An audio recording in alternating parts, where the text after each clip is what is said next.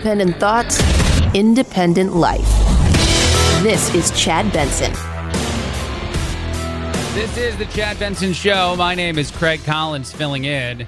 Unfortunately, one of the conversations we will be having today is about another shooting that occurred in our country. A mass shooting. 6 people died. Several people injured. Some more may lose their lives.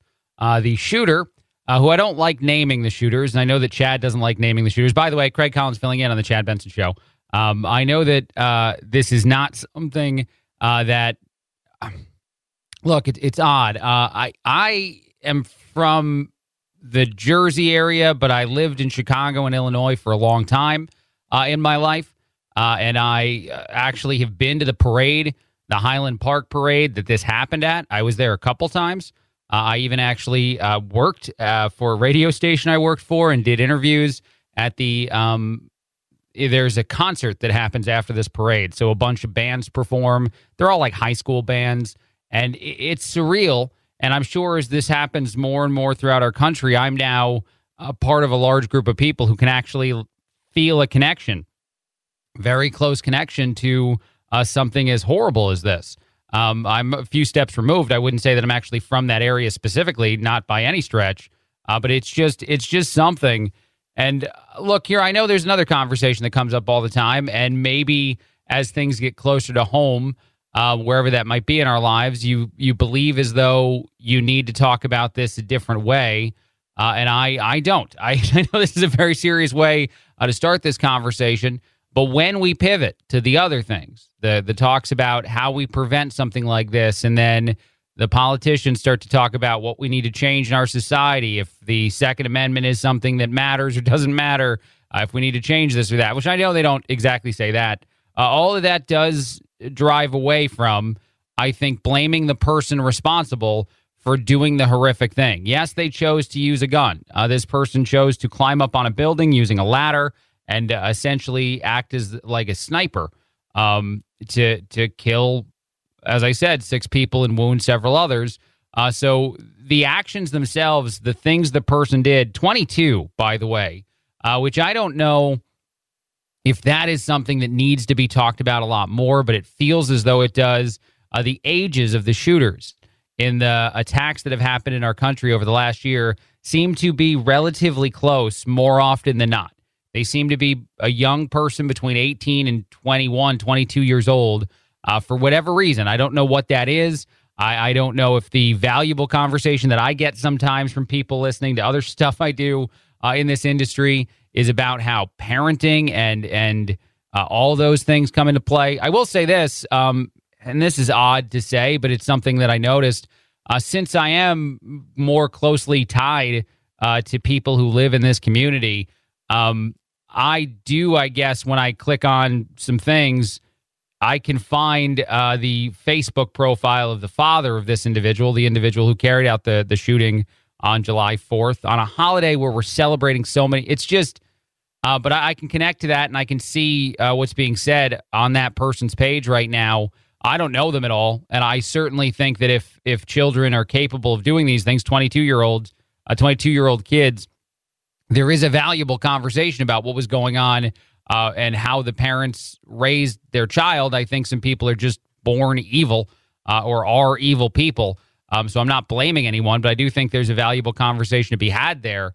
And I saw a lot of the reactions. A lot of people who probably don't know this person saying some stuff on that Facebook page. It was odd to see and odd to think about the idea. And actually, as I said, that person, that father of this now arrested individual, they have mutual friends of mine. I could reach out to friends that I actually do know and ask if they know anything about the family, about everything involved in the life. The father is a failed politician, ran for office in 2019. Otherwise, people describe them in the community as a quiet family that once ran for office and owns delis and stuff, owns restaurants and whatnot, small business owner. But this 22-year-old person deserves the brunt of our conversation for the next few days. That's what we should be talking about, is the horrific actions this person chose to take. We should not glorify it. That's the thing. And I guess this is probably the point of all this rant that started this show, today. That person had a bunch of red flags on social media, was known to police in the area, known to the police department as someone that they would have concerns about. There seems to be a lot of information that was out there, even video of the parade route itself a year before this shooting occurs yesterday. And I wonder if just the one thing we need to do is throw out the age of the person, ignore that moving forward. And what I mean by that is if they act as though they're willing to do something on social media, if they reference it, if they glorify something as horrific as what this person did yesterday, we need to take them seriously on it immediately. We do not need to think to ourselves, well, this person's 18, 19, 20, 21. Maybe this is just something they're joking about. No, there should be ramifications to making light of this sort of thing, because this person seemed to be after fame of some kind, notoriety. This person glorified that sort of thing and actually had some different communication things that they had, some conversation apps and things in which they actually talked to other people about this guy. I don't know why I'm saying they. This guy talked to other people about trying to do this, trying to not specifically do this, what happened yesterday himself, but glorifying mass shootings. So it's horrific. And honestly, it's interesting, too, because I still work in Illinois. I don't know if I should put that out there, too, but I do. Not the same area. I live a little further away from the Highland Park area now. And there was a legitimate debate with my company about a fireworks show that occurred last night that I was a part of. I was a host of it, as to whether or not we should cancel it. That's a conversation that happened. In other places in the country, you saw that happen. And I thought, and just wanted to share this on the show today for anybody that, and I saw a lot of social media conversations about people saying, hey, the holiday doesn't mean what it should mean because of this, that, or of course, this horrible event. And I've always taken my lesson from The Onion. This is a very odd, bounce around, very serious one shot of a conversation here, one topic open to the show. But The Onion put out a newspaper days after 9/11 that was legitimately very funny. If you actually read it and looked at a bunch of the things they put out, but they debated. And they were in Manhattan at the time. I think their offices were located there. They debated if that was disrespectful, if that was an inappropriate time to put out humor or try to not move on per se, but keep living our lives. And it was praised and is still praised to this day as one of the moments that made people who follow it, which is probably not all that many people, think to themselves, man, okay, like life goes on. These horrible things happen in our society and they can make us mad, but they don't halt us from living. And so last night, we decided to go ahead with our fireworks show, and everybody that came out, a lot of people came out in our community, said they were so happy to have it. They were so happy to celebrate the 4th of July, to celebrate our independence, to celebrate what makes this country great, and to do it in spite of the things that happen in our country that make us upset. But once again, just one more time, I guess this is all I want to say. This is all the last thing I want to say on this topic is just that another conversation has emerged. I'm not attempting to defend any politician or distract from that conversation. I do think it's dumb, and I'll tell you why. People are saying that maybe this shooter this guy was a big Trump supporter, but people who actually knew the person, people who actually are close to that person, said that he never posted about politics at all. Didn't seem like a terribly politically motivated person. There are two moments. Two photos, it seems, that demonstrate some level of interest and or actual, maybe potentially Antifa activity for this person, for this guy, involving Trump, wrapping himself in a Trump flag. But here's the problem, and it's the same problem I have with the gun control conversation. Why do we want to shift the blame? Why do we want to pivot the blame away from the horrible person who did the horrible thing? Why is that a desire in our society? For the politicians, I get it. They want to shift the blame because they want to talk about other things. They want your support. They send out campaign requests, financial requests. They ask for money in these kind of times. And I get it. They're doing a horrible job, and I dislike a lot of the ways that politics work. But everyday people, when we start arguing with each other on social media about gun control and all this other stuff, we help shift the blame away from a 22-year-old sick, evil individual who decided to take lives during a holiday parade just because I think also they're a coward and they don't know how to better, I guess, do the horrible thing they want to do. They have to go hide or they have to choose a school with children.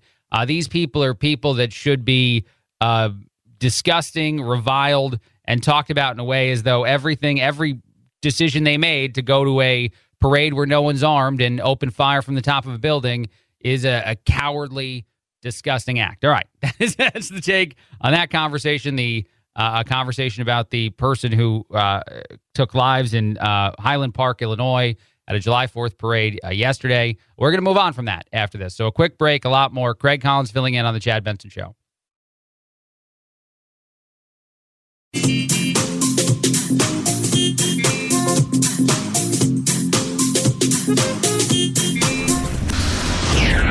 I usually don't get into politics. As an ordinary suburban housewife, I feel a little disrespected. I teach my children not to name call.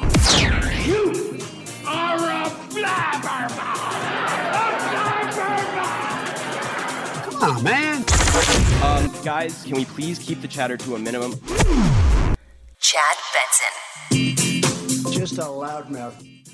This is the Chad Benson Show. My name is Craig Collins filling in. Chad is back tomorrow. The GOAT, Joey Chestnut, won his 15th Nathan's hot dog eating contest yesterday. The most amazing part about it, outside of the 15 and 16, which seems to be a record that probably won't be toppled in the world of hot dog eating contests, he dealt with a protester who came up. The guy had a Darth Vader mask on. This guy was an idiot. Like, I know that a lot of protesters seem at times to be people that just, a lot of us wouldn't agree with on things. But this person who decided to do this seemed like a unique moron.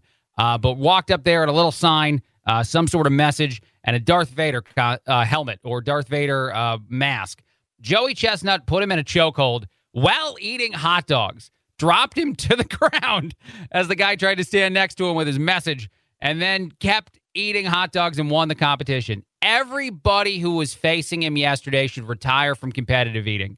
If you can't beat a guy who is being approached by a protester, a guy who he essentially played like a little bit of wrestling during the event. But here it is. Here's the announcement that he won.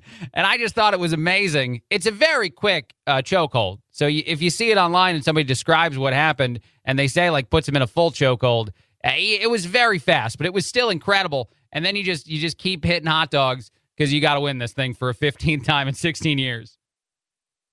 3 Nathan's famous hot dogs and buns, Joey Chestnut! It was a crazy contest. I'm happy I was able to come through on top. That's Joey. He ate 63 donuts, 63 hot dogs. The next closest person, I think, had something like 40 or 50. So he beat somebody by a decent amount, 15, 16 hot dogs. Pretty incredible. And by the way, just again, the best part is the part that he actually dealt with somebody coming up trying to be a moron and just put that moron right on the floor. And then security got there and got a hold of him, which I love the fact that like the guy got all the way up there in a Darth Vader mask with a sign, like he's at a baseball game trying to hold it up to get on TV. And like that, they missed that. But as soon as Joey puts him in the chokehold, like, we got to get this guy. So good job done by all there. And valuable win. 15 out of 16 years. I think Joey Chestnut can retire. I think he can move on to something else if you want. You know, this is a sillier thing. I had one conversation with a friend about why competitive eating isn't like a sport that has a lot of notoriety. And I'm sure there's a bunch of reasons why it's not on the same level of NBA or anything else that NFL that we live with in our society.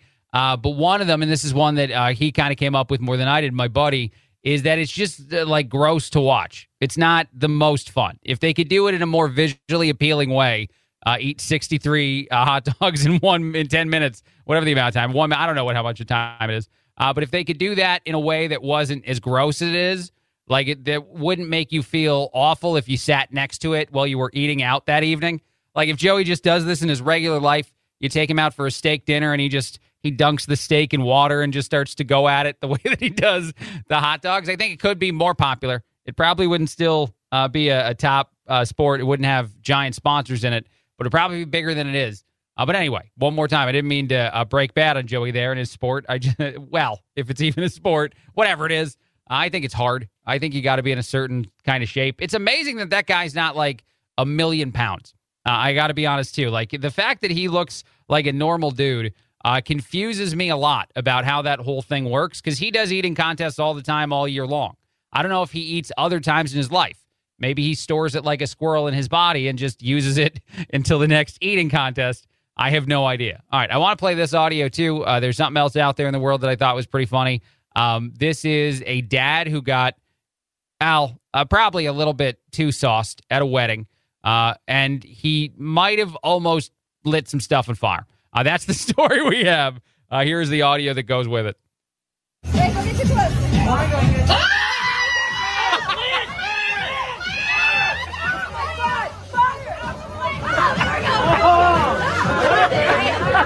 Okay, so the things you can't see, and the reason that I was kind of thinking, does this audio even make sense to play, is that Drunk Pop is the only one who doesn't see the fire that's hitting some decorations and starting to spread a little bit, and it does get put out. People do respond to it. Everybody's okay. So Drunk Pop is the only one on the dance floor still grooving to the music, and it takes all that yelling and screaming to get his attention, to be like, nah, you got to move, man. That's not part of the show.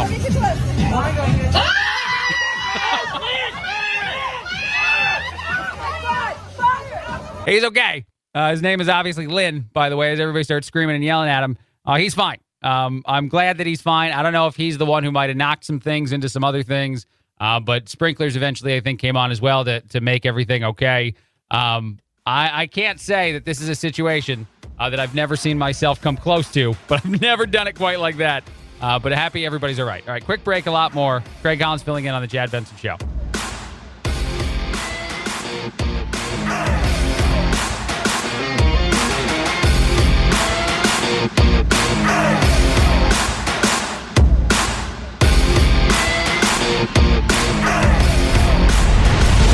The Chad Benson Show.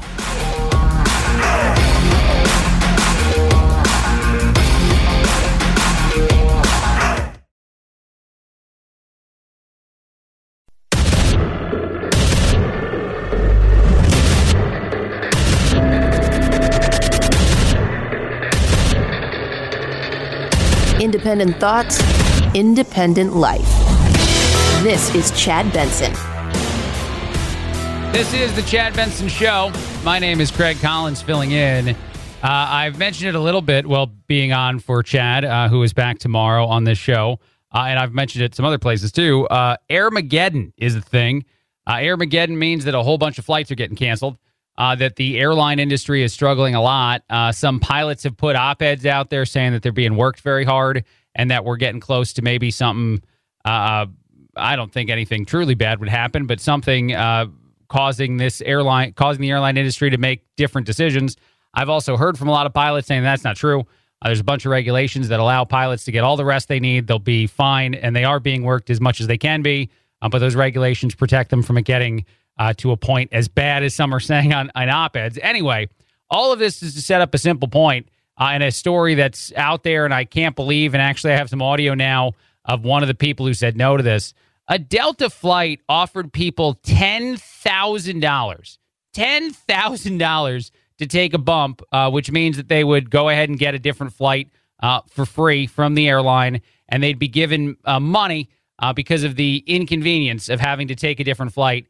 $10,000. And nobody said yes, as far as I understand. At least this guy, his name is Jason Allen.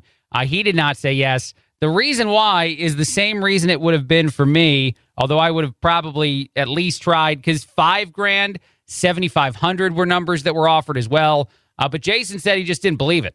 He's flying back to Minneapolis, Minnesota, so he's not thinking to himself that that's such an on-demand flight that someone or even a family could get $10,000 a pop for the tickets they have. Here is Jason saying, yeah, it's a joke. They came on the PA system and said that they were looking for volunteers and that they were willing to pay $10,000, which everyone assumed was like they heard it wrong, right? I've taken bumps, as they call it, plenty of times in the past, but usually that's for a couple $100. Right?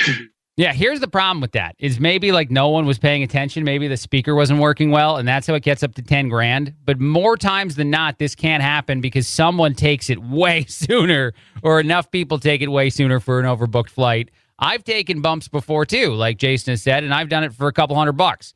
It's usually a moment where you get to the airport and you think to yourself in that couple minutes, do I need to be there at this time? Could I get there a little bit later? Could I get there tomorrow? Could I figure out another way? And it's just free money. And I guess I've been wrong this whole time. And anyone who's gone ahead and taken the low amount of money, we now know the airlines might go up to 10 grand. So everybody, we have to agree as a group to hold back on any sort of bump and go ahead and wait for it to get up that high again. But it's not surprising to me, I guess, that no one thought it was real. That would make sense. I would not have thought that that was a thing that actually was happening. It was 7 family members for one of these individuals on the flight. 7 family members. I don't know if every single person would have got 10 grand. They probably dropped that price down per person, but it's a decent amount of money. That's a lot of cash in order to go ahead and get a gift card. Some kind of, I guess, maybe immediate Apple transfer was also offered. Apple Pay transfer. Should have done that because there's nowhere you need to get at the time you need to. And there's nowhere. Like, I would say that even if you're trying to get to somebody's wedding, you can be like, I got you a better gift. I went ahead and threw way more money into my card, and I'm just late. I just made it to the reception, or maybe you just swing by the next day. That's probably a hot take, but I'll throw it out there. All right, the inventor of cell phones says that we should put them down and get a life. The inventor of the first cell phone is 92, if you don't know that. His name is Martin Cooper. Martin was recently asked, because that's what you do if you're writing for a magazine that talks about this kind of stuff. You find the original guy who made the first cell phone, and you ask him what he thinks of everything going on in the world. And by the way, he's not a founder of Netflix. I think some people were getting confused because there's a guy with the same name, not that. But he said that they've kind of ruined us. He said that we really need to find a way to only use our cell phones for a small amount of time instead of all the time, every second of every day. I do love the get a life take. I do, because it does seem to be something. And I don't know if it's that all of us don't have lives, but we think that too much of our life is in the old cell phone, and we need it to not be there. We need it to be anywhere else. And so words of wisdom from this individual, from this guy, that I think we should all definitely live by. Here is him saying that we got to pump the brakes on the old invention. Maybe he's not getting any royalties, I imagine, anymore. I doubt there's anything else he's making money on. So maybe that's a part of it too. What would you say to anybody like myself who are upwards of 5 hours? Do you really spend 5 hours a day? I would say, Jane, get a life. Put it down, man. 5 hours a day. Bad news. I think some people do it even more. I think some people go even further in that road. One other thing that I thought was pretty interesting out there is I want to get away from serious things and do some lighter things. We'll talk about some of the serious stuff later on in the show today. A kangaroo got loose in Louisiana. This was after a parrot that was apparently somehow in the enclosure figured out how to get out. So this is a Disney movie in the future of some kind, I think. The family that owns the kangaroo is not going to be allowed to keep it because, well, I don't think they're allowed to have that kind of pet there, especially if it goes on a little bit of a run around town. But I just thought this was rather interesting conversation and a rather interesting, like, buddy cop or whatever it is, like buddy movie in the world of animals. The parrot figuring out smart things and getting both of them out into the world. I don't know what the parrot did after. I don't know if we have an update. I don't know if he just like watched the chaos from the cage and just didn't go anywhere. But here's a little bit of this. He was like, there's a kangaroo on the side of the road. I was like, what the heck are you talking about? There's no way. I turn around, he points it out, and sure enough, there's a kangaroo right there. He was just going fast. Like, he was jumping in the ditch, and he was gone in like probably 30 seconds. I slowed down. There's nobody on the road, and we just watched it for a little while until it went into the woods. So those are buddies, Brennan and Ethan. They're the ones who saw the kangaroo just kind of chilling in a part of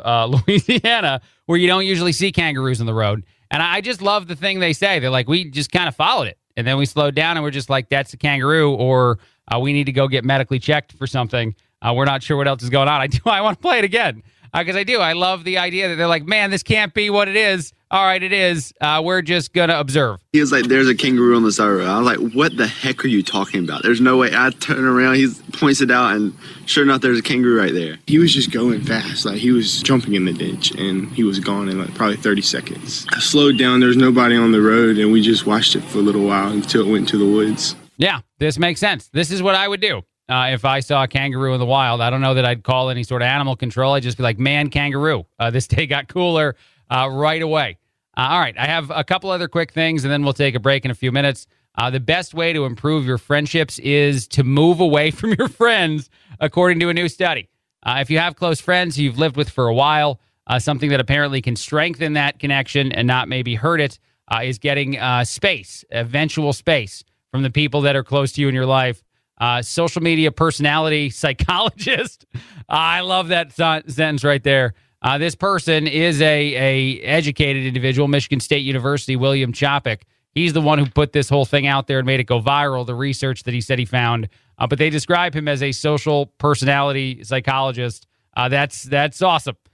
He says that it's this intense feeling of either going on a trip or getting away totally from people that maybe have gotten used to you being around all the time that can enhance things. I will say I don't think it does the same in the world of a romantic relationship. I feel like this is only friends that have probably a limited expectation of you. I've always thought that the people who do the long-distance dating thing or the long-distance marriage thing or whatever it is for life circumstances, and the longer they make it, the more impressive that is. Because that feels, it seems to be way harder than anything in the world of this. But I do love this. I love the idea that, and maybe this is also a nice bit of commentary, this study, on how we think that social media and all this stuff kind of fills those gaps there, lets us be connected to those that are far away from us. But it's untrue for the people that are actually ones who are in your life every day that you see in person all the time.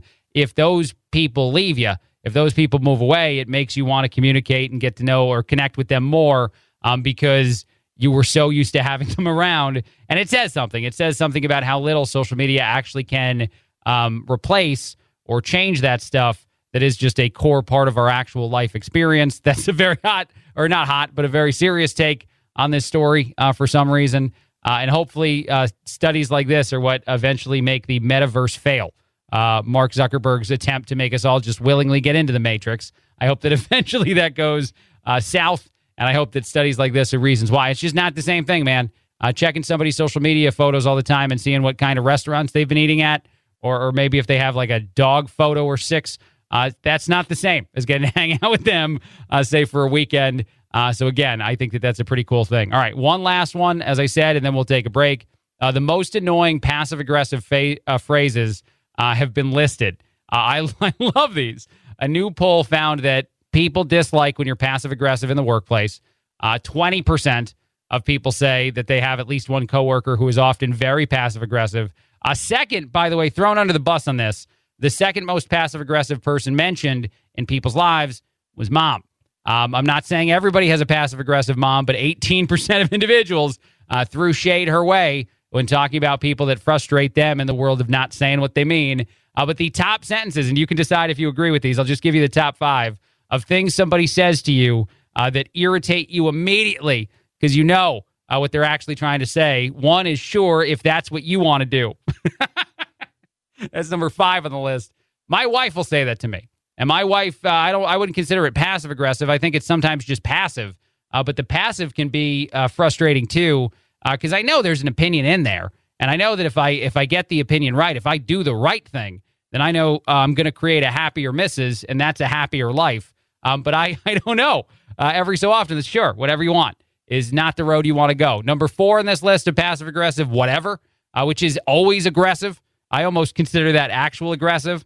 If you say something to someone and their response is whatever, they want you to know that they very much do not like what you just said. No offense, but is considered passive-aggressive. I'm not sure I totally agree with that one. That's number 3 on the list. Why are you so upset? It's number 2 on the list. I don't know why I find that one so funny. There are times you can be confused. Like, I think you can ask that question in honesty. If someone gets upset and you weren't expecting it, and I think a lot of people get upset about a lot of stuff now, there can be a real version of why are you so upset. But I guess there can also be the other one where you know what you've done. And then finally, the top one on the list, you're too sensitive, is something that apparently a lot of people consider to be passive-aggressive, when I guess the reality is, just like with number 2 on this list, some people are kind of sensitive. But I do understand those who would say this when they've been rude, they've been mean, they've been whatever they are, and then they look at the other person and be like, man, you're too weak. All I did was insult everything about you. So I think it's an either or for a lot of the ones on this list. But if you've said these things recently, you should know that people think that you're not awesome, or at least that was an awesome moment. So pull back on that. I like the direct conversation. I always say that to the missus, and eventually I do find out that I need to take her to the Minions movie because that's what she legitimately wanted to see this past holiday weekend. It was a good movie. It was a fine time. I would have preferred other stuff. A quick break, a lot more. Craig Collins filling in on the Chad Benson Show.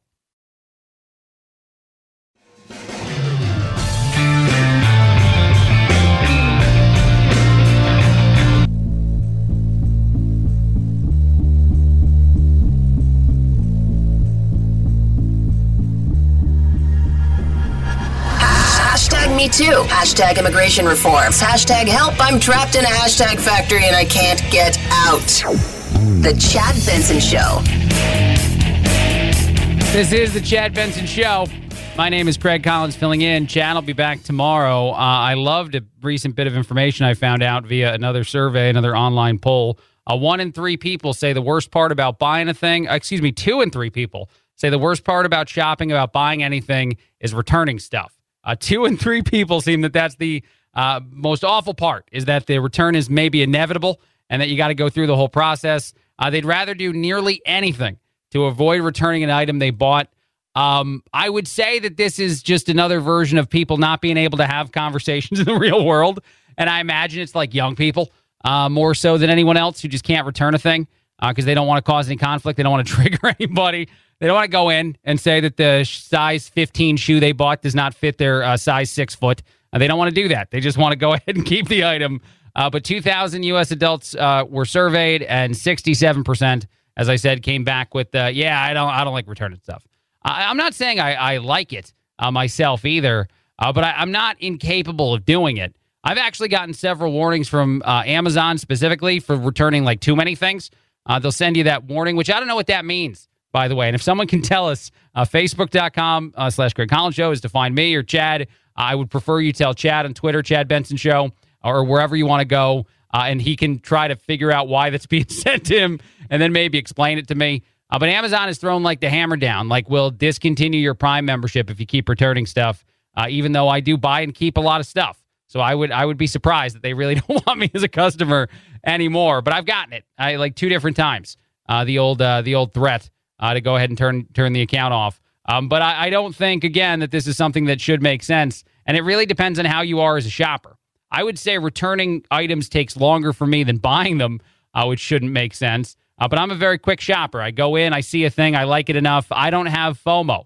I don't have fear of missing out. I don't have fear of something better around another corner, a shirt that's going to look even better on me. I'm not worried about that. I find one that looks okay, done, purchased. Probably not bringing it back.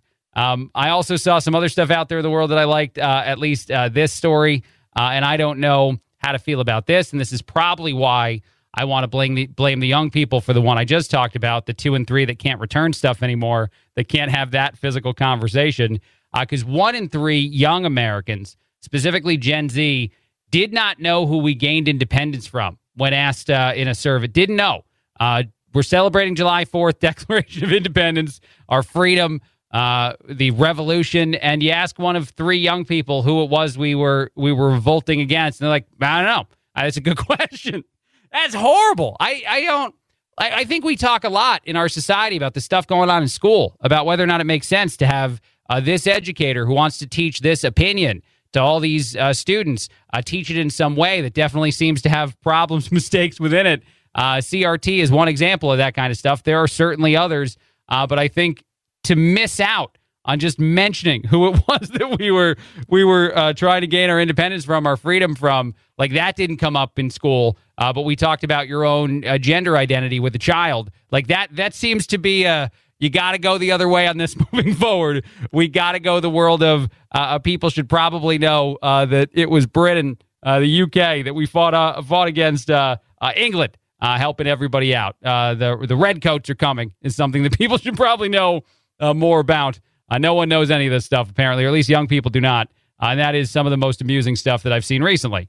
And yeah, we are laughing like at you. And I don't usually say that. I usually don't like anyone to laugh at anyone on purpose that's not a politician. I know I'm a woke millennial. I'm dumb. Forgive me for that.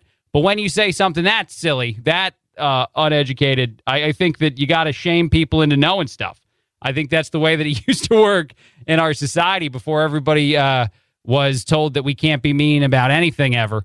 We can never, and not even, I don't know if mean's the right word, but we can't treat somebody like they need to fix an error in their lives. Not knowing a basic fact feels like one of those moments. And I'm sure that right after I say all this, I'm going to get something glaringly wrong in the next few minutes because I've jinxed myself into it, and I'll just accept the world I live in at that point, and then I'll learn the fact. And if I get made fun of for not knowing a thing, if I have a blind spot in my life, I will take the making fun because the making fun is, well, fun and important. Quick break, a lot more. Interesting day so far today. Greg Collins filling in on the Chad Benson Show.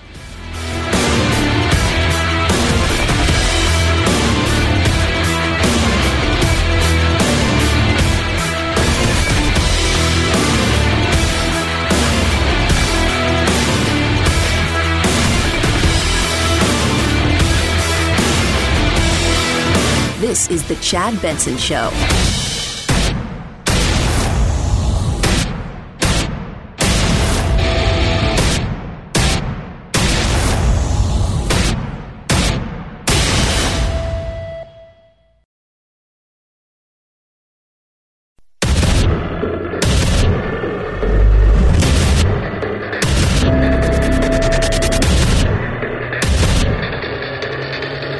Independent thoughts, independent life. This is Chad Benson. This is the Chad Benson Show. My name is Craig Collins filling in. I live in the Illinois area. I have been to the Highland Park parade where a 22-year-old shooter, evil person, decided to take the lives of at least 6 individuals and harm several others, including a small child. That person was actually on the run, this guy, for a little while before eventually being arrested. There is viral footage of the arrest in which he did surrender on his own, get out of the car, and allow himself to get arrested. Some of the stuff that's come up now in this conversation disappoints me. And the only reason I'm going to talk about it, and I'm going to do this relatively quickly and move on to other things, is because these aren't the conversations we need to be having today, one day after someone in the country chose to take lives at a parade celebrating the freedom that exists in our country. That is uniquely disgusting. Not that any of these other ones aren't also disgusting in several ways. Of course, Uvalde, another one that immediately comes to mind. But when the conversation transitions to who does this person politically support, who is this guy a fan of in the world of politics, we're just broken as a society. I mean this, I guess, as nicely as I can to all of us. Or at least those that got obsessed with, is this a Trump supporter? Is this a Biden supporter? Who is it? Who do we blame for this? You blame the shooter. I'm sorry to yell. You blame the human being who is evil enough, awful enough, had whatever life they've had, or whoever failed them, if parents failed them or whatnot. I think it's safe to assume that many probably did. Not that that's an excuse either. That doesn't play a part in the guilt that this person, this guy should have for our society. We should blame that guy, not the gun, not the politics and the rhetoric, not any of that other stuff, because every single person in our society isn't going crazy or acting evil in this manner and taking life like this. We need to go ahead and indict the individual and make sure that that's the totality of the conversation, at least for 24 to 48 hours, so people stop doing this. It's not to protect a side. Anyone who heard me say that just now is like, oh, he's trying to protect this guy or protect the politician because it's a Trump supporter, or at least that's the belief. But actually, I'll say this. People who knew this individual, this person from Illinois, said that he didn't have a political opinion really at all. There is a picture of him with a Trump flag wrapped around him on one of his social media accounts, but the actual title or the words written in there is spam. Which probably means he's not much of a fan. He also seemed to go to at least a parade or something involving the former president. But in that, he dressed up as Waldo. Where's Waldo? It seems like the person was just, one, evil, but also just mentally not there. I don't know how better to say it. Also, and this is the last thing I'll say about this, not that I'm trying to shift sides and be like, see, the other side's to blame. Apparently on that same social media account were links to things that Biden said, and not like in an attacking manner, not to insult Biden. But we shouldn't care about the politics of evil people. We shouldn't be so separated on those issues that they need to be the way that we filter tragedy and horrific action. We need to filter it by holding those responsible accountable and doing just that. Actually, in light of that, just real quick, too, I am still in Illinois, and we had a July 4th holiday of our own last night that I got to be a big part of, got to do a live show from the event here in our area. And there was debate behind closed doors about whether or not we wanted to cancel that. And I'm glad that the opinion prevailed that we should not cancel it because I think that on July 4th specifically, a day when we fought for independence, demonstrating that we don't back down as a society, that we don't shut our society down when someone threatens us or threatens a community or harms a community is exactly what the point of the 4th of July is. The city of Orlando had to apologize in a statement on Saturday that they put out for a promotion for their firework display that happened on the holiday, saying that they regret in that promotion mentioning that people probably didn't want to celebrate the United States and they can't blame them. I think that that was more in reaction to what's going on with the Supreme Court and the way that people are talking about that. But what a disgusting version of, do you know how many founding fathers would just be spitting on so many of the things they're seeing right now? Irrelevant of the arguments and conversations we're having. This stuff is uniquely un-American in a way that I guess we need to also attack. We need to also discuss. All right, I want to move on to something else because that might have been controversial to some. So let's go ahead and get into a world where we're not doing that at all. Just after a holiday. There is a law in New Zealand. I know this is not where you thought we were going next, but darn it, I want to go here. There's a law in New Zealand that's getting fought about, and I keep talking about this because I think we need to use these as moments of perspective. I know right now in our country we're debating a lot of things. Some of them very serious things, some of them probably less serious things in the world of law, in the world of decisions being made. Of course, Roe v. Wade is one of the ones that comes to mind, but there's a lot out there that trigger people. There was an EPA ruling that seemed to make a lot of people upset, which was surprising to me. There were other rulings that happened, some where the Supreme Court even sided with the Biden administration that seemed to not really get a lot of mention at all. But I just want to show you how the challenge is tougher other places in a different way. The law in New Zealand allows you to go to the restroom in public if you can prove that you didn't think anybody was around. It's a tree falls in a forest version of law that I think is hilarious. If you can prove that nobody is within eyesight of you or you expected that no one could have watched what you were doing, free reign to do that stuff without a toilet. Why I think that's so funny is because now they're trying to condense this right. They're trying to pull it back. It is a forgiveness of a $200 fine, but some are saying that it's being used too often, so they need to rein it in. And I just started to picture like the protests on both sides of that conversation. I just wish that would happen because I know the public restroom people are not going to be out in force. A lot of them are not going to be out being the face of that cause, standing on some platform somewhere, being like, they can't take this away from us, guys. We need the right to this. But I think it'd be hilarious. And I encourage them to go ahead and do it. Who's ever on the side of let's not remove this, let's not condense this more. The politicians are getting it wrong because this is the kind of stuff that just happens all over the world. Silly in this case or serious in other cases where we all get up in arms. And I don't know how much good it does.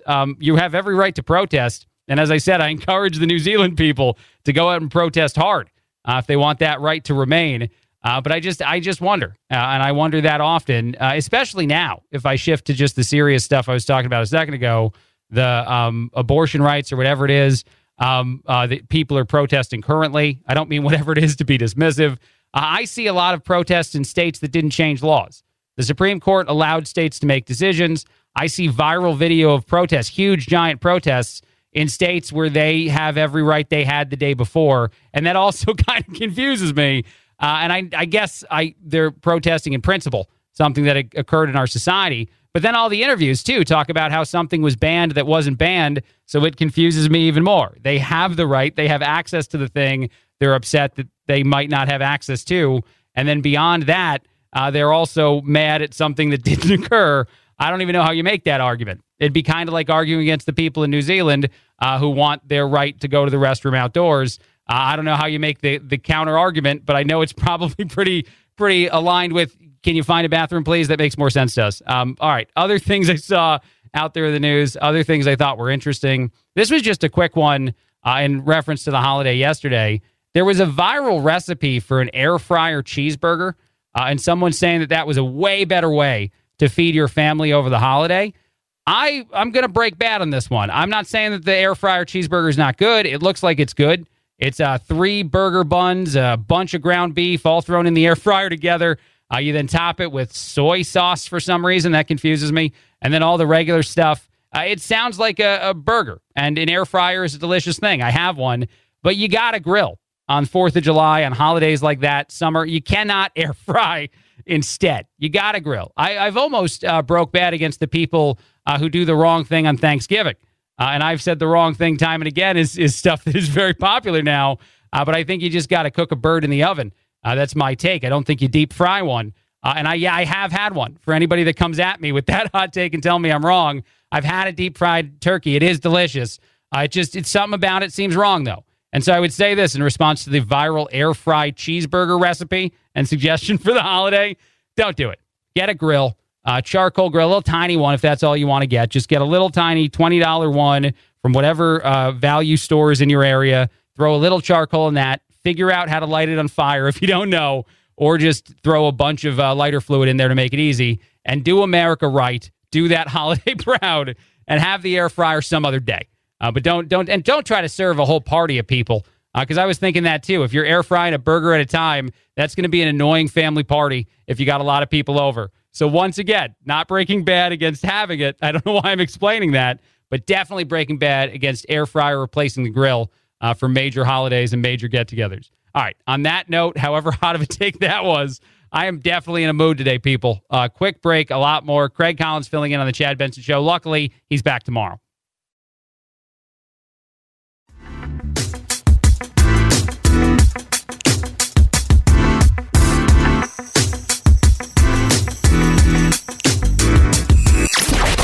Wanna be boys? Give me a bowl of chili with plenty of peppers. One Mexican heartburn. Why don't you mugs grow up? The Chad Benson Show, where independent, a la carte thinkers have a seat at the table and a voice in the dialogue. I'll have what she's having. This is Chad Benson. This is the Chad Benson Show. My name is Craig Collins filling in. Chad is back tomorrow. There's a viral story out there about a group of protesters in D.C. That sat on a Maryland highway and shut down traffic for a while. Here's what I think is funny about this story, because I do think this story is uniquely hilarious. The protesters were protesting climate change.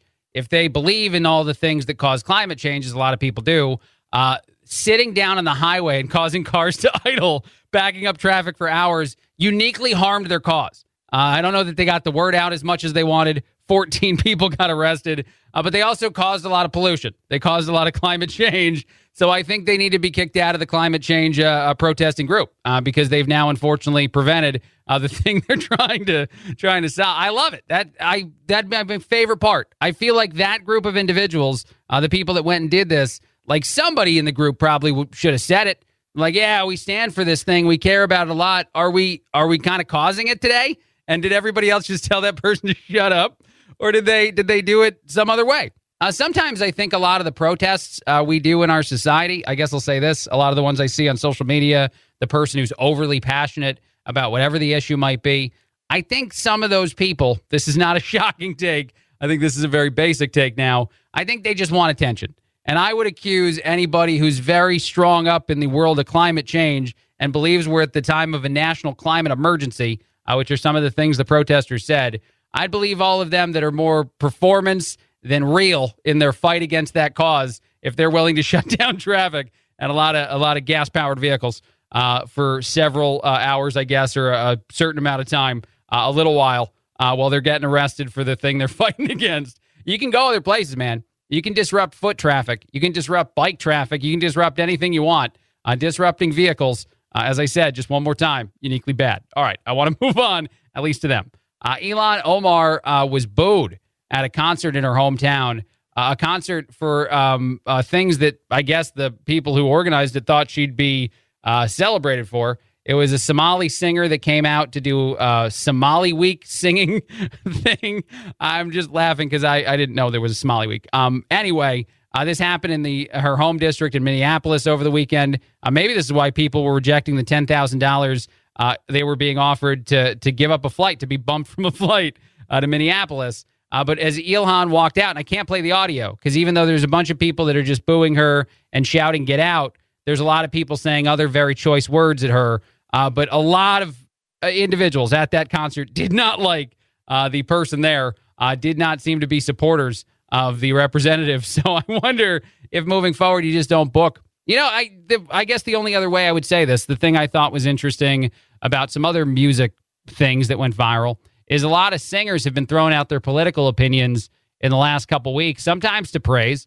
In some scenarios, the singer says the thing, it's on a certain side of whatever conversation we're having, and the crowd is into it. And then other times, like, massive amounts of people are walking out. There are several examples of that, actually. Halsey, a singer, dealt with that, where a bunch of people walked out of a concert as she started to provide some political opinion. It is weird to see politicians be embraced, and I don't mean the booing thing. I mean, even just booking her to come to a singing thing, a musical thing. Why don't we have that be escape still? If you're on the side or out of the side of the political aisle, I don't know why that doesn't still get to be an escape moment where you don't even have to think about it at all, and the only people talking to you outside of maybe, I don't know, a mayor or someone is just people that are not affiliated with politics whatsoever. Why do we make the politicians that we side with feel as though they're not politicians anymore? Why do they feel like they could just be a normal part of everyday culture when they probably should stick to the things they're talking about and not invade the moments where we get to be away from that stuff? All right, I want to say this. This is a totally different thing. It did go viral, though. There is now a world's most spoiled toddler. This is a real story. This baby has a $1,200 pacifier, an $1,100 encrusted bracelet on their wrist.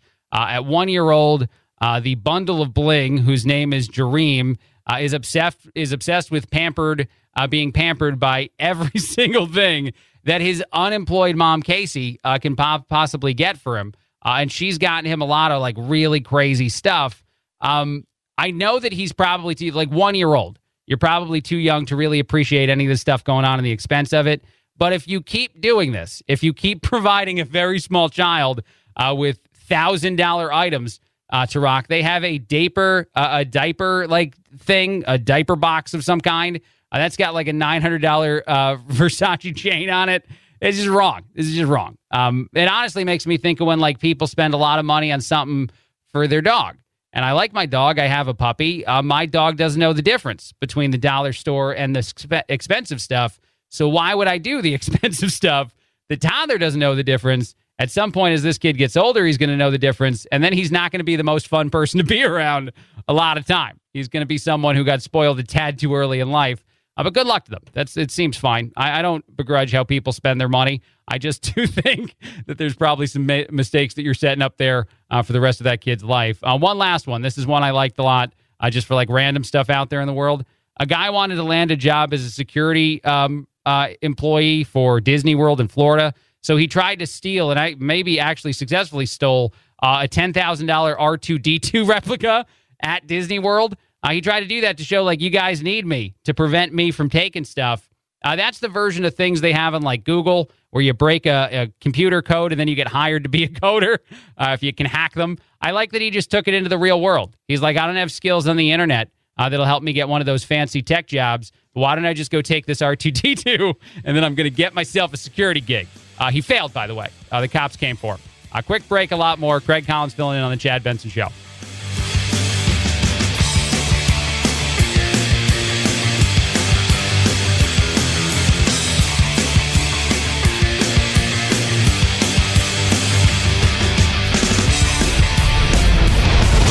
The Chad Benson Show.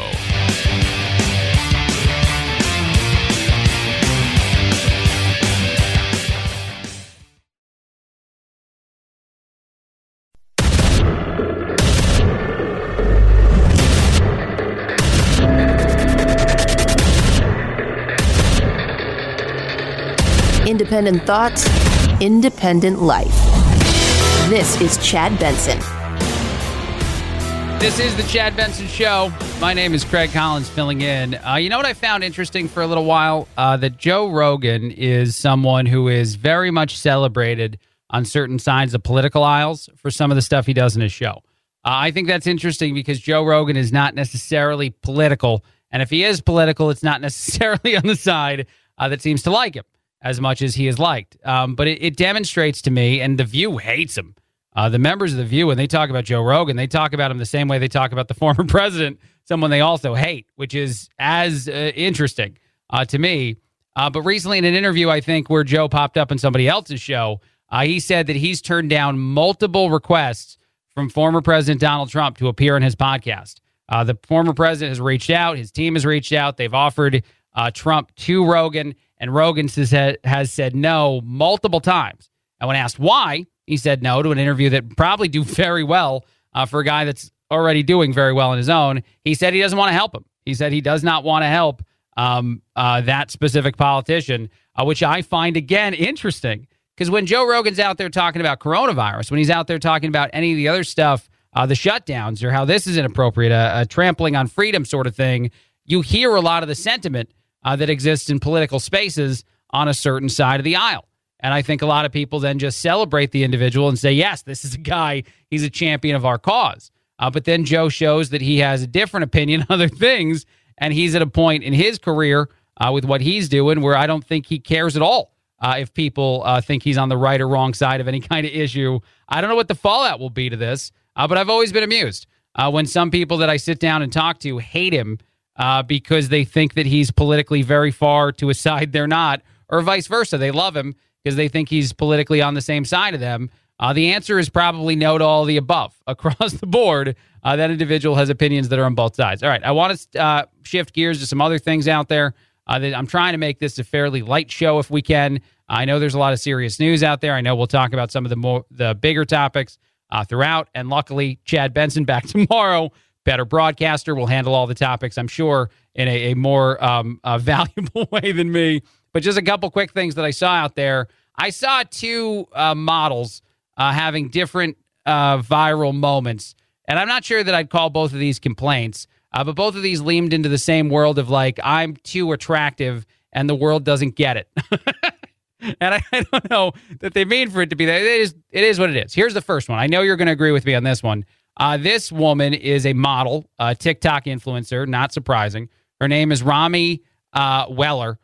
She is upset that she's single and upset that she gets asked all the time on the social media app why she's single, because she has, quote, triple D top shelf. She has triple D boobs. I can say it one time. That's what she has, and she doesn't get it because everybody who sees her on social media is like, you got to be in a relationship where you got to be in a relationship right now. And apparently she thinks that aspect of her body is the reason she's saying it's too intimidating. It's something that she showcases often, the triple Ds, but it's not something that I guess is getting her a lot of success in the dating world. I found that interesting, and I'm sure that people could call that a clickbait story. And sometimes I do clickbait confessionals when I fill in on the Chad Benson Show, where I admit that I clicked on a story I didn't need information on. And this is probably one of those moments. But I'm seeing more and more of this, not always with this specific reason, of a very attractive person on social media complaining that no one's dating them and saying the reason why is that they're very attractive. This person being more specific about what she thinks the draw is. And here's the other one, the one I liked as well. This girl, probably not in the same vein as the first story. She's a young person. She's 18. Her name is Francesca. I think I got that right. Fran, not Cheska. I think it's Francesca. But she is someone who's worked for her dad's construction company for her whole life, I guess, in some way, shape, or form. And now she's a bricklayer. But on the side, she's an Instagram social media influencer and a model who is a very attractive, very young person. And so no one ever believes her when she says that her day job is that she's a bricklayer. But I love that. And she said she wouldn't have it any other way. She likes the getting her hands dirty kind of version of day-to-day doing things. And then she goes to, I guess, work a little bit on her professional modeling career that's getting started. And I will say this, at 18, she probably doesn't know if she's going to be a bricklayer or a construction worker for Pop for the rest of her life. But I think the answer is going to be a no there. I think at some point the harder work is going to take a backseat to people asking to pay you money to model things. But we'll see. It's just something that she said that she's definitely proud of and definitely enjoys, or at least is amused by when people don't believe her when she says that's her job. I don't know how that makes all the other bricklayers feel. If people don't believe that one attractive person can be in the profession, what's that saying about the rest of the team? I'm sure they're much better looking than they're being given their respect right now. I just like that story a lot. So there's what that is. All right, I want to do this too. Chick-fil-A has been voted once again the favorite restaurant in the country. This is the 8th year in a row that Chick-fil-A is the number one spot for most people. On this list, a couple other places that I go, I guess, more often than Chick-fil-A. Not Domino's, but Domino's and KFC coming right in under Chick-fil-A, which is surprising to me because Domino's for a while used to be awful pizza. And I know they changed their recipe. I know they try to make it better. If they're a sponsor of this show, then they're amazing. They're incredible. But for a while, they were not a very well-liked company. That's what I'm trying to say. Chipotle, Panera, Pizza Hut, and Starbucks all ranked very highly, too. And then eventually, as you're ticking down this list, you find good old Taco Bell in the 72% of people saying that they like it. I love the Taco Bell. I don't know if I should, and I don't know if that's a good place to be the place of choice for me. If they're a sponsor, they are amazing as well, and I'm totally fine saying that multiple times. But I get why maybe people drop them down the list a little bit, why the Chick-fil-A's, the places that offer the great customer service, do better than some of the places who might not focus on that as much. I'm not accusing all Taco Bell locations, just a specific one very close to me that I still go to all the time. They don't seem to be intent on being all that respectful, but they give me the tacos, and the tacos are very inexpensive, and I enjoy them. So really, who's harmed? I don't think anybody is, but I just love it. I just love that as you go down further and further on the list, you find some of those companies that maybe you also consume later at night after having an evening out. Maybe that's why they're not doing as well as the ones on the top. All right, I also saw this story, shifting gears in the world of Hollywood for a minute. James Cameron was talking about how people need to stop being upset that movies are too long. I love this. Actually, he was doing an interview, and someone asked him why he hears that criticism, why people say on some of the stuff he's put out that it should have been shorter. If people are willing to sit down and binge watch 8 hours of television in a row, why aren't they willing to sit for his 3-hour-plus movies? What's the problem? Essentially, he said, shut up. I mean, he didn't use those words, but that's basically what he said. And I think he's right about that. The one thing I think is different, though, and this is just a dumb take in the world of this topic because, well, I wanted to talk about it, is like the movie theater traps you, right? Like you can pause the TV. So you can do an 8-hour binge, but you're going to hit the restroom a few times, and you're not going to miss a moment.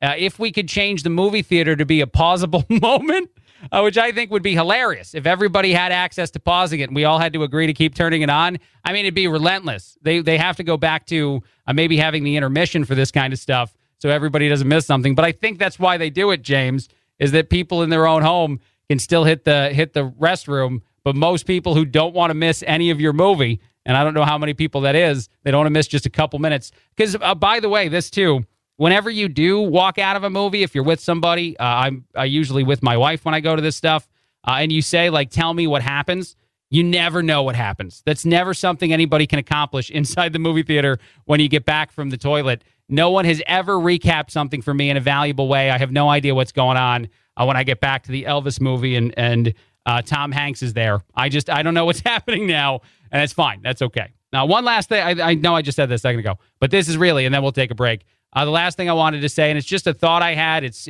a tangent. It's something else out there because I'm having one of those days, and for some reason I'm on the radio doing it. I was at a fireworks show last night that I was very happy to be a part of, and at the very end when they were doing the finale, the big finish, I kept thinking to myself, why isn't the whole fireworks show this? Like, that's always better, right?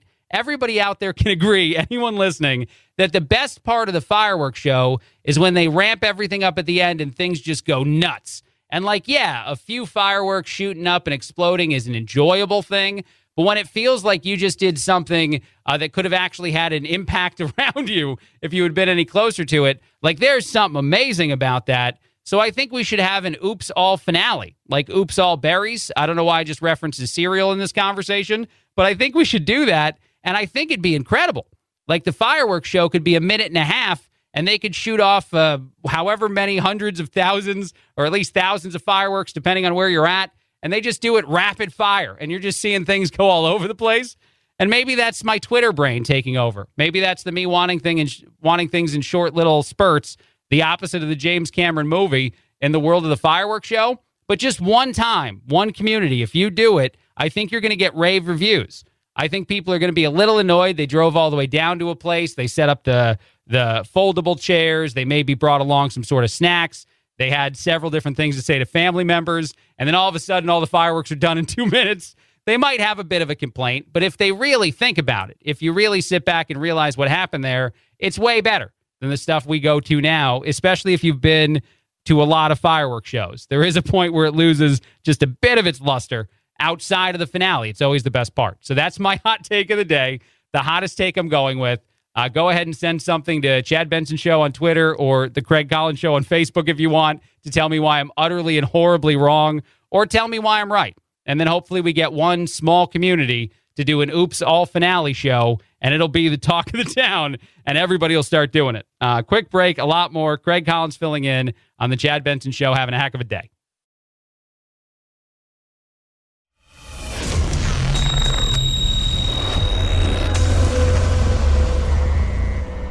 Deep states? No. Deep doo-doo?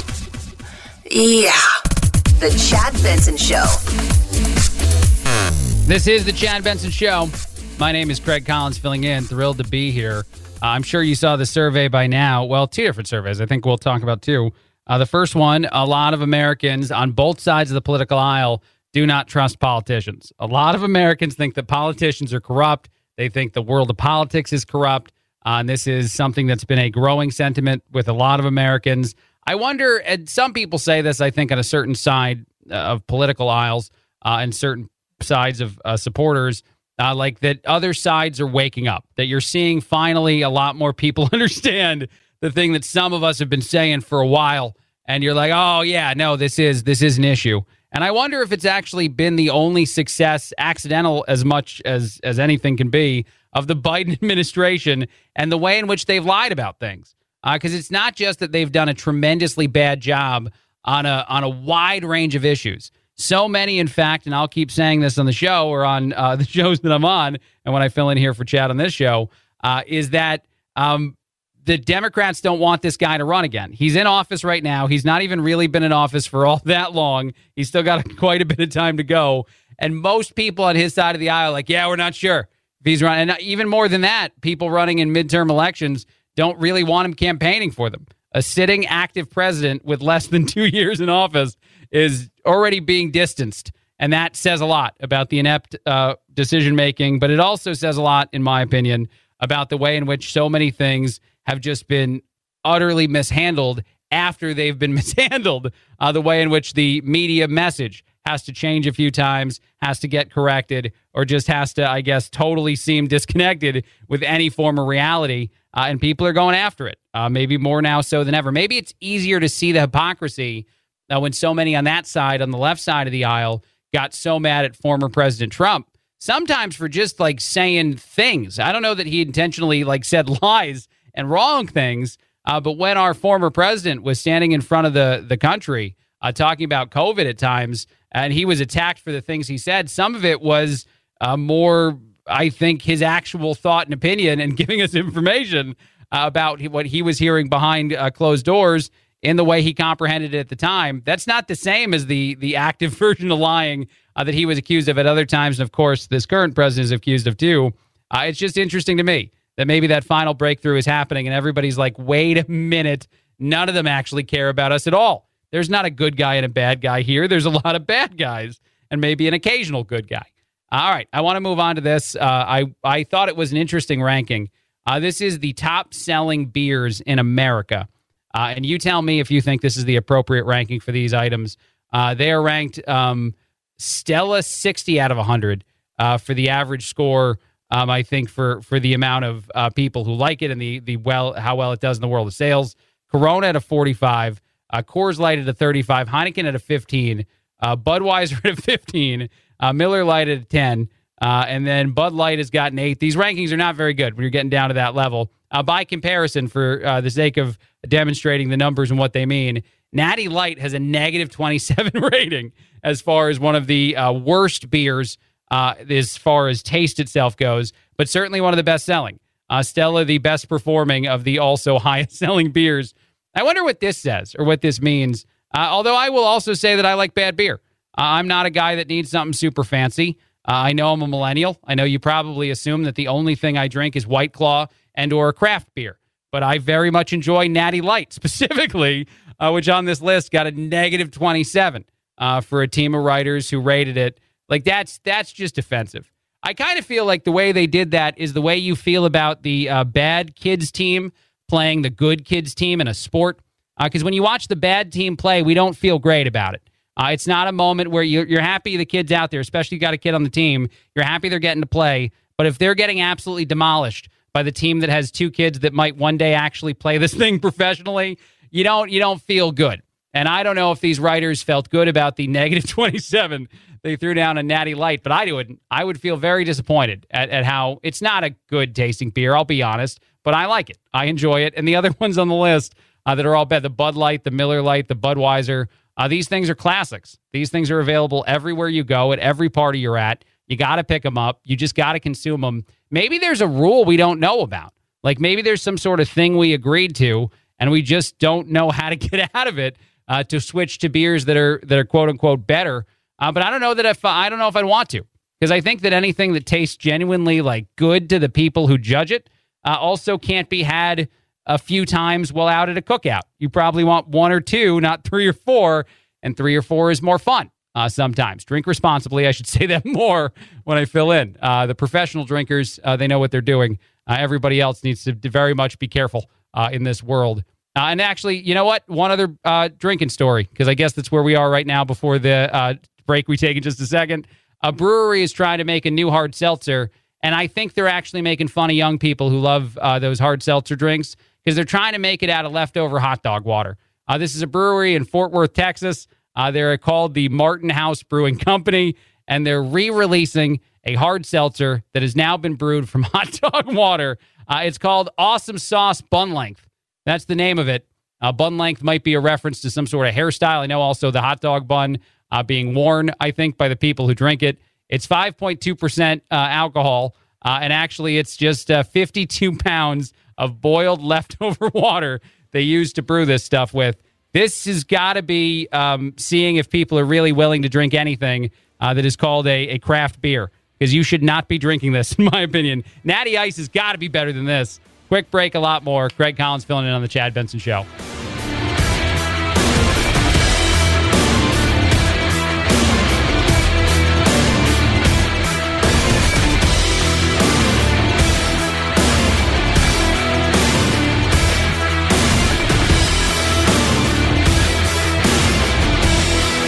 This is the Chad Benson Show.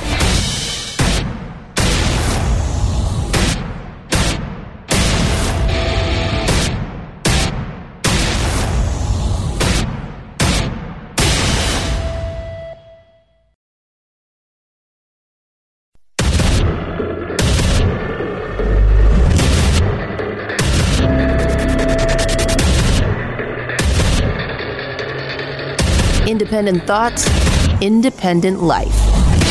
This is Chad Benson. This is the Chad Benson Show.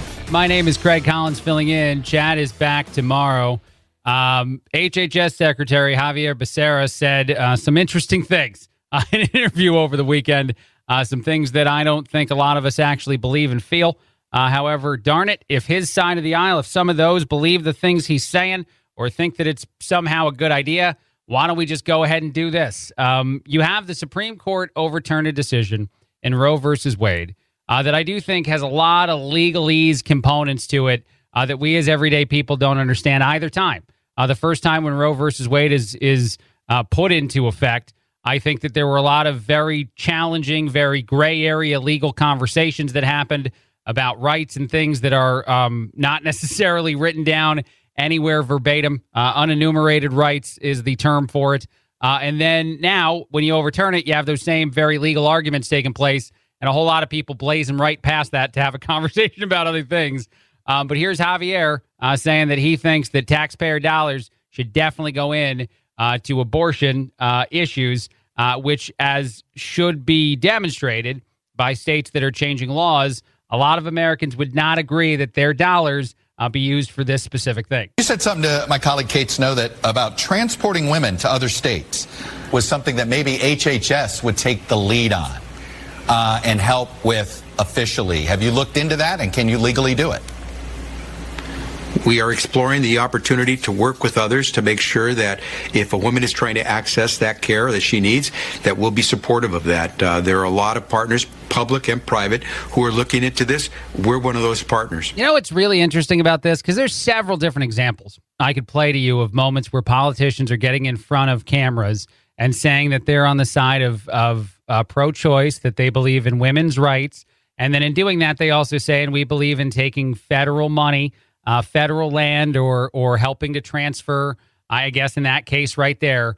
And they seem to think as though most Americans would be like, oh, that's cool.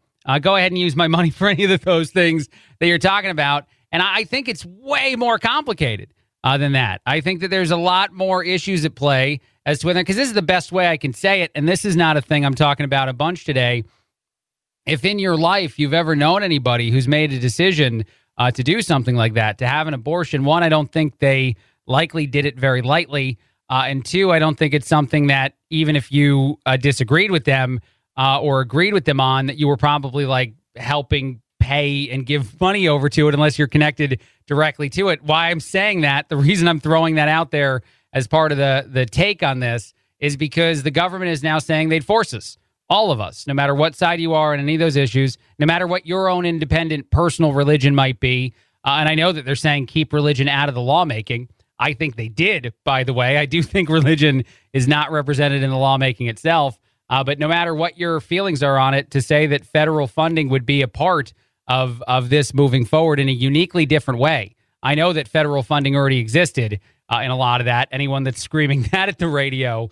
But this would be different. This would be subverting the decision-making of a state, subverting the decision-making of the Supreme Court, and still using taxpayer dollars to try to get that done. So it's two different things that more and more people seem to be vocalizing, that there's multiple opinions. There's differing conversations that exist here.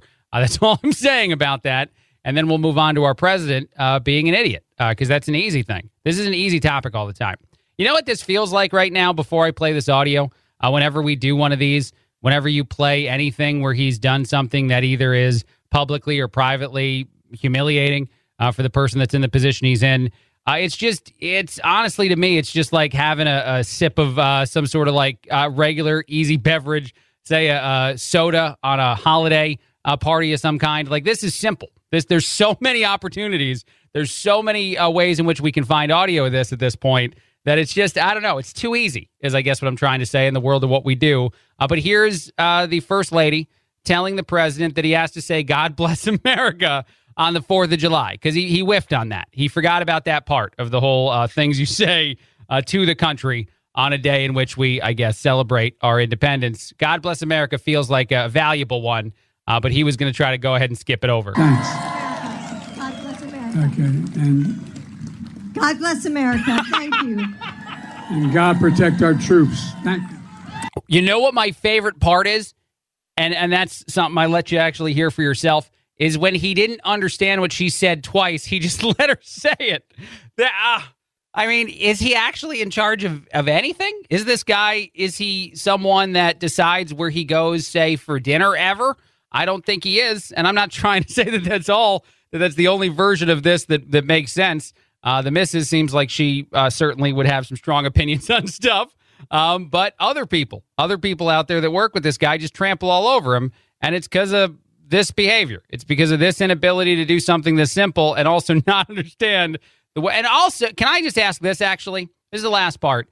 This is not the first time the First Lady's been caught with the whisper move, which I think probably happens a lot, depending on the amount of time you've been with someone. Your significant other will whisper. My wife does it all the time, like things that I'm supposed to be doing or that I'm messing. This is just a thing. But when they're on these stages, when these microphones are on and we catch it and he's the president, It's embarrassing. Should she stop doing it? Should she just let the mistake live, or should the missus keep correcting her husband and trying to get him to do things better? I think the answer is no. Let's hear it one more time. Thanks.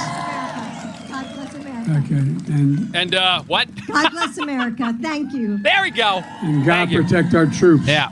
You got to throw in a last line there, bud. You are the one in charge. So that is important for you to be the last one on the microphone. I love it so much. And then it got it. What? Huh?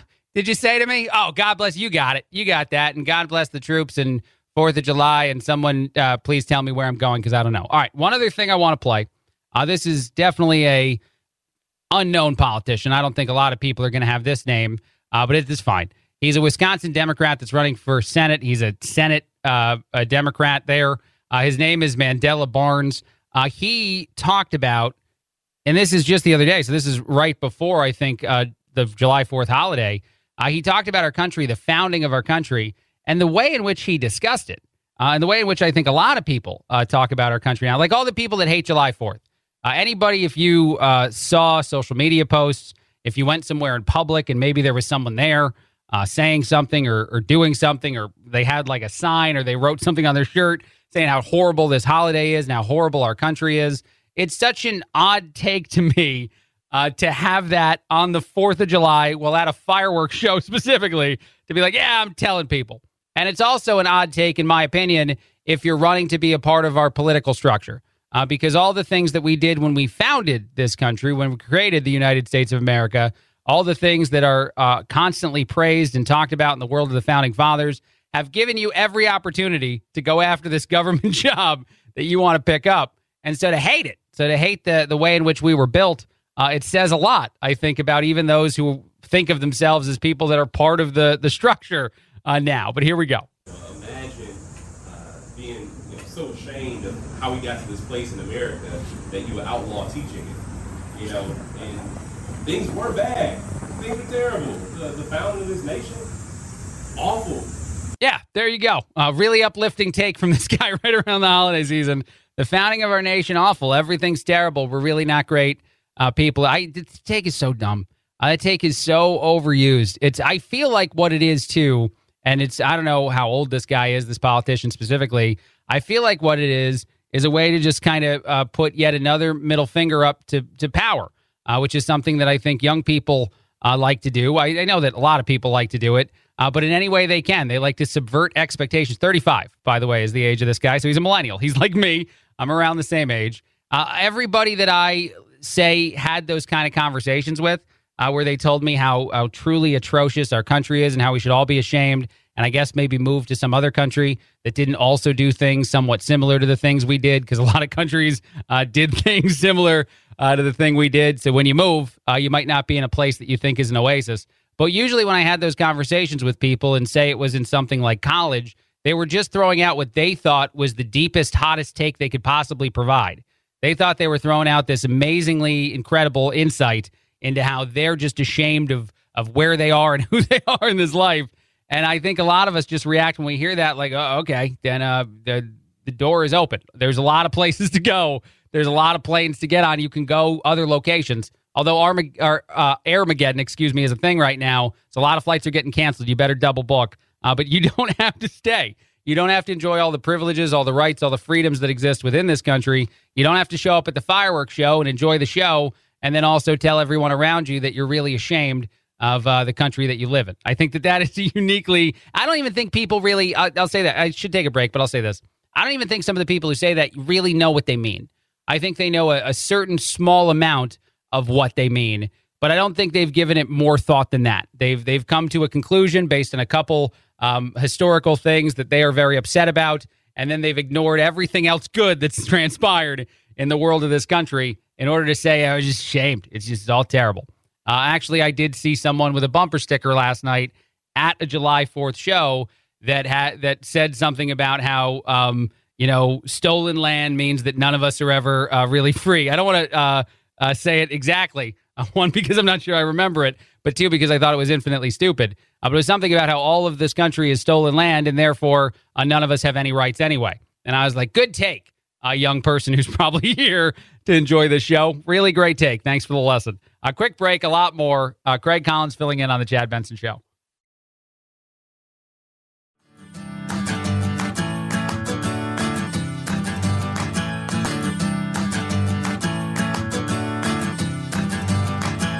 Running with scissors sounds great compared to this. Say This is the Chad Benson Show. My name is Craig Collins filling in the day after we celebrated our freedom and independence. And then some people got mad at all kinds of things at social media because, darn it, that's the world we live in now. Scrabble has deleted a bunch of words. They've decided that 400 words are offensive and Scrabble players are revolting. This is not a fight I saw coming. I know that the word of Wordle or the world of Wordle made this maybe a thing that could happen where Scrabble could get worried that they're not woke enough and Wordle was getting overly woke since the New York Times took over. But I just love this, both sides of this. If it's a word, man. And I know that they have competitive versions of Scrabble and they have certain kinds of rules they're going to throw out there. But I'll say that I'm going to always play OG Scrabble in my own home, is that if you put a word up, it doesn't matter what the word is, by the way. If it's a legitimate one, if I can look it up and or I know that it's a real word, you always get points. And I don't think we need to care as much about those who say otherwise in our own houses. So I guess this story is only really for people that exist in the world of playing this competitively. But 400 terms that were considered either racial slurs, sexuality and gender insults, et cetera, things that trigger the young, specifically the young, have been removed. One of the people said it's hard to find anyone in the Scrabble community in favor of this ban. I like that we checked with everybody involved. We wanted to see how woke that group of people was. That doesn't mean that we approve of any of the banned words, mind you, is what this person continued to say. This person being a player named Jonathan Maitland. He said, among them are some vile racial slurs. All right, so fine. I don't think if I had all the letters in front of me to put out a vile racial slur that I'd actually be willing to put that one up on the board to get the points for it. So some of those are fine. 400 can't all land in that same category, though. And playing them in a private word game is very different from playing them in some sort of public context. Others, again, who've spoken it as well, said words in dictionaries and Scrabble lists are not slurs. So anything that's actually in a dictionary and anything that has accounted for points before, I'm not finding a list of the words that were specifically banned. And I know that that's probably something that would thrill producer Phil right now because I don't know that we should be rolling the dice on if any of them are potentially as bad as they're saying. But I can't imagine, again, all 400 are actually to the level that this complaint is at.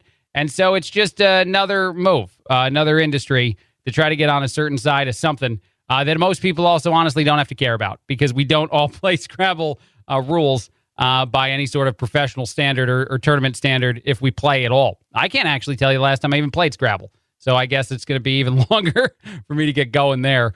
All right, other news, other things I saw out there that I liked. There's just a lot of different stories about crazier experiences as far as the holiday season goes. There are also a lot of experiences where like pets are involved in things out there. And I do like some of these stories that I'm not sure that I can really do as justice as just going to tell you to watch some videos. But the internet found a very funny video of a cat that took a trip to the vet, and it reveals that it's secretly been eating its neighbor's food.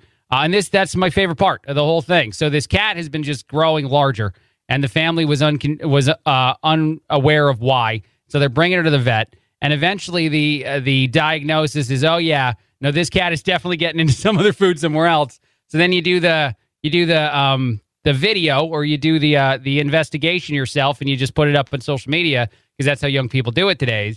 And then you go to Reddit and you actually talk about it, where eventually you find out that yes, there's a lot of things that this cat has been consuming. And actually, they even did an ultrasound and found that the belly was full of cat food that the neighbor might have been feeding it. So the neighbor was fattening up the cat. This caused a lot of hilarity, I guess, on social media. A lot of people loved every part of this. I don't totally get it. I feel like, and I know this is a dumb topic to even talk about, but this is my hot take in the world of cat and dog stories when I find them. Like, cats aren't as nice as dogs. And I know the cat people are going to go after me for saying this, but like if I was feeding somebody else's dog that was coming over and being friendly and enjoyable, I feel like I get that. The world of the neighbor wanting to just feed your cat extra cat food, to me, doesn't make as much sense. Either they thought you weren't doing a good job or they just wanted to fatten the cat up for some reason. But I love it. And I love the fact that eventually you get the ultrasound too, just to see what is going on and that goes viral. And I wonder what kind of conversation you then have with the neighbor. How do you go about getting that to stop? Telling them to stop feeding your pet? I'm not sure. I imagine you write some sort of letter and you put it on their car. Maybe that's some move you make. Maybe there's another one. Probably you have some sort of very passive-aggressive, strongly worded conversation with them about it, and then they ignore you completely. Because I think that might be what happens too. And I don't know what you do about the cat to convince it to stop eating free food because it seems to think it's delicious. All right. One last thing, and this is just something I want to touch on real quick before we take another break here. I wanted to throw good stories out. Sometimes on some other radio things, I do good stories and bad stories together, but I'm in the mood for only good stories. There's a guy in Virginia who thinks that he can hack the lottery, and he's been winning a bunch of lotteries recently. And he said that it's something that he found this like a viral, I guess, old TV show, reality show, and he's hacked it a few times. And he's got to play for 3 months, spend, I think, $25 a week. And the guy's already up $100,000 or $150,000. And he's like, he's just going to keep going. So that's out there in the world. Someone telling you how to hack the lotto. I don't know if that's actually a good story, but it's one you might want to check out. Quick break, a lot more. Greg Collins filling in on the Chad Benson Show.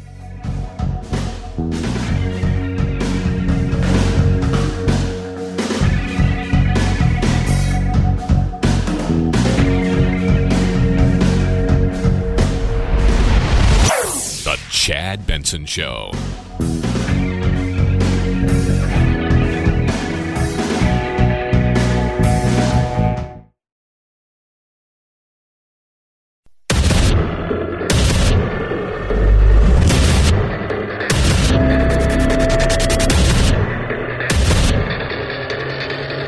Independent thoughts, independent life.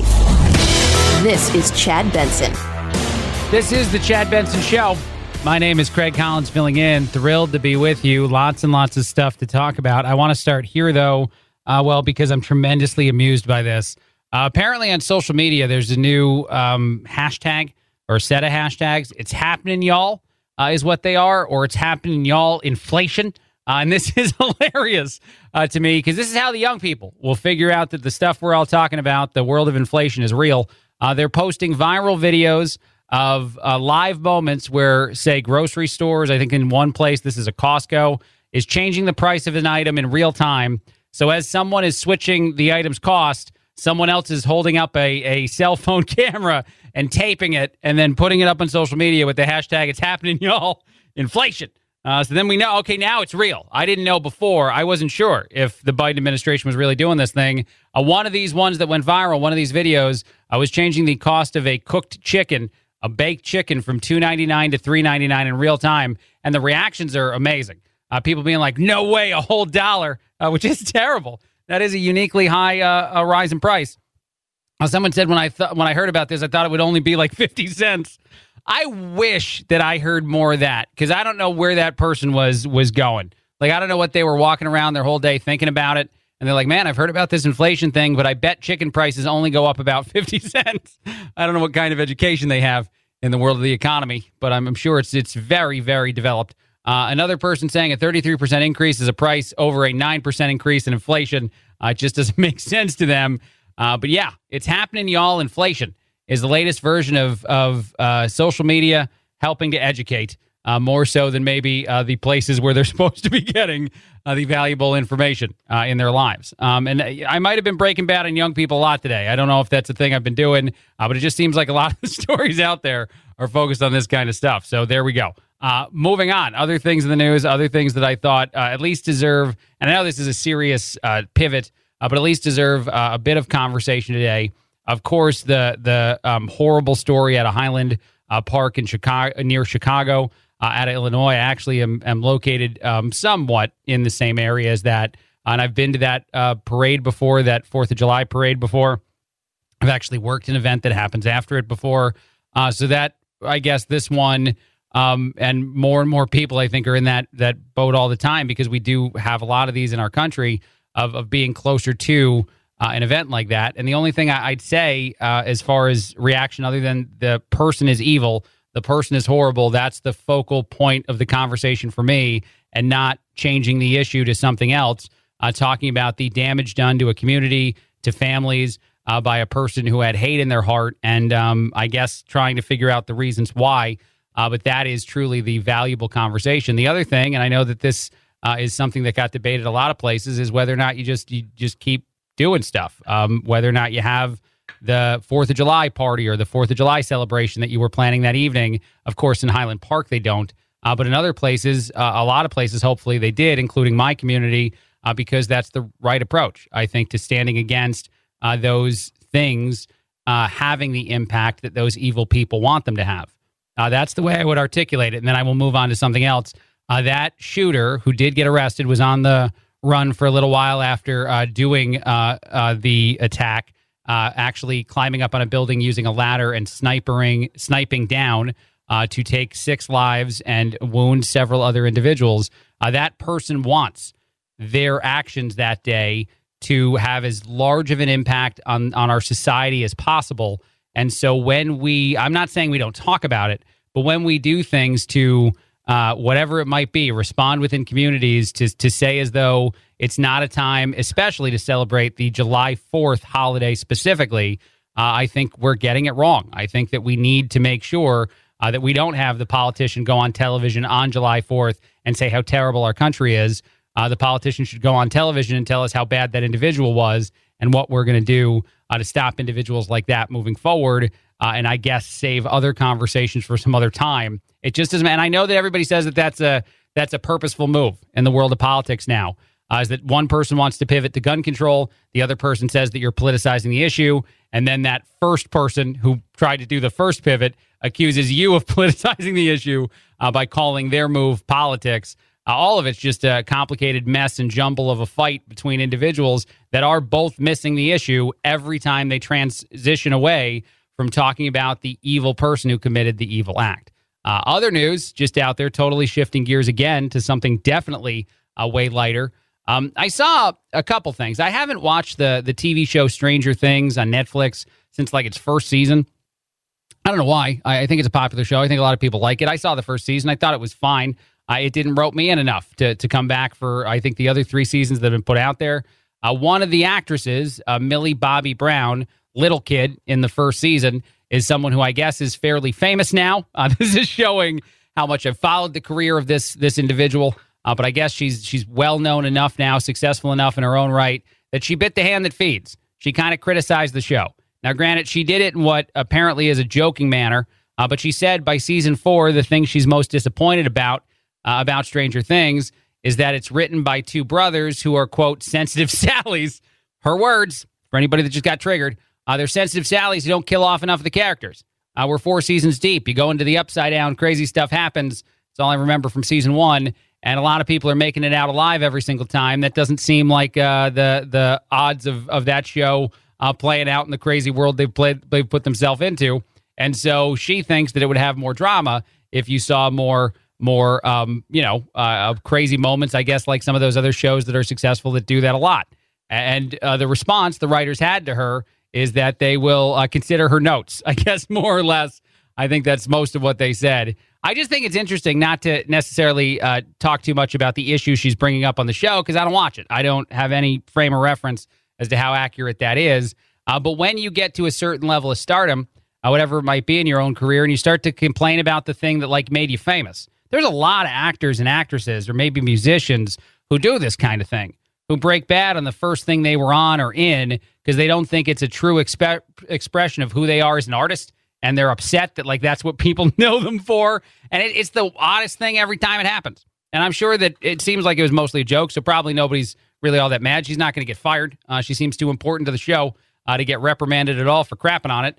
But it even happens in the world of sports. Like, an athlete gets traded, and then all of a sudden, if they don't want to go out of the book of you should be nice to everybody because you might get traded back at some point, you start crapping on people. You start crapping on whoever the management team was or whatever it is that you think caused the issue. And I just wonder what that is. And that's not new. I'm not just accusing a younger person of that. We've seen that a long time. There's got to be some circle around you, right? Some circle of people that think you're great, and it doesn't matter what made you famous. You were probably getting famous anyway, although that is not true. There's a lot of very talented people who never, ever become famous all around this country, all around this world. So there's a certain amount of luck that goes into it too. But those people all start telling you you're great, and then you're like, I am great. And then you do an interview with some person who's like, hey, did you know you're great? And you're like, I did. And then you take that extra step. You're like, and by the way, all the other people, they're not great. They're not as good as me, and I would like them to do better because I'm out here, I'm lifting the whole team. It actually feels like those old commercials where that football player, the fake one, said that he was the only talented member of his team. I think his name was Leon something, but those commercials were amazing, and I feel like that's what happens. The Leon Budweiser commercials is that these famous people start to drink their own Kool-Aid too much, and like, why crap on it at all, I guess. I'm probably talking about this for longer than anybody needed, but if you're a giant fan of that show, then probably you were deep in the weeds on this already, so I just helped out. One more thing before I take a break, and this is just something that amazed me that happened over the July 4th holiday as well. Joey Chestnut won yet again. He actually is now a GOAT in the world. Not that he probably wasn't already in the world of competitive eating. Joey Chestnut has won the Nathan's hot dog eating contest in New York 15 out of the last 16 years in a row. But here's the thing that made it better.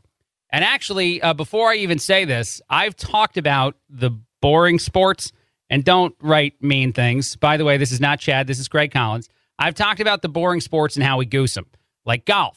I like golf if Tiger Woods is in it at the end of the fourth day, but usually there's a lot of downtime in that sport, and the way in which they anchor it, too, doesn't really help.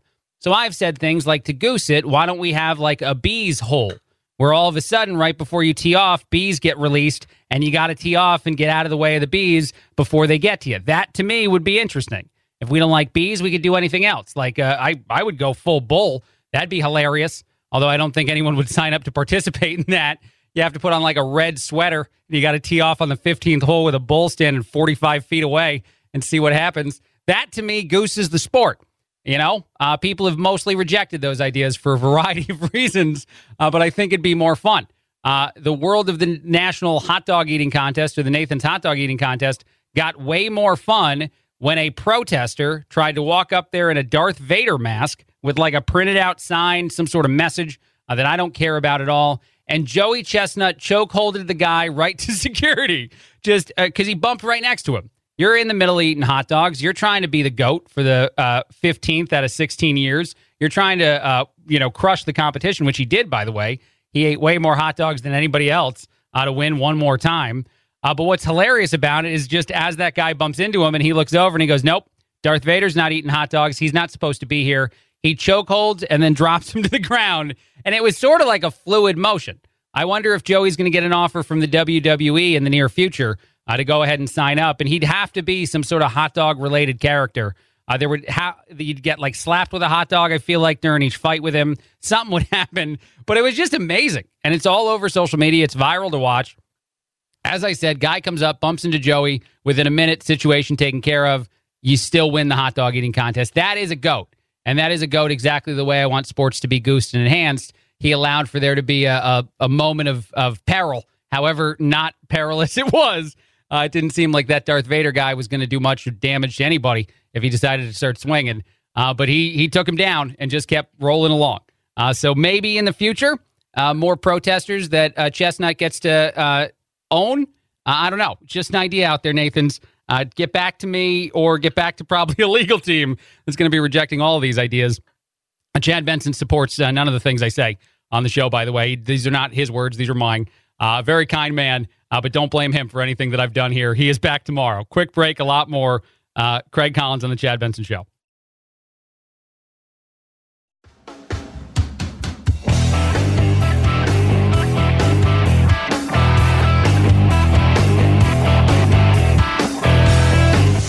Don't make me wear your mask. Are you trying to kill me? What happens if you have corona?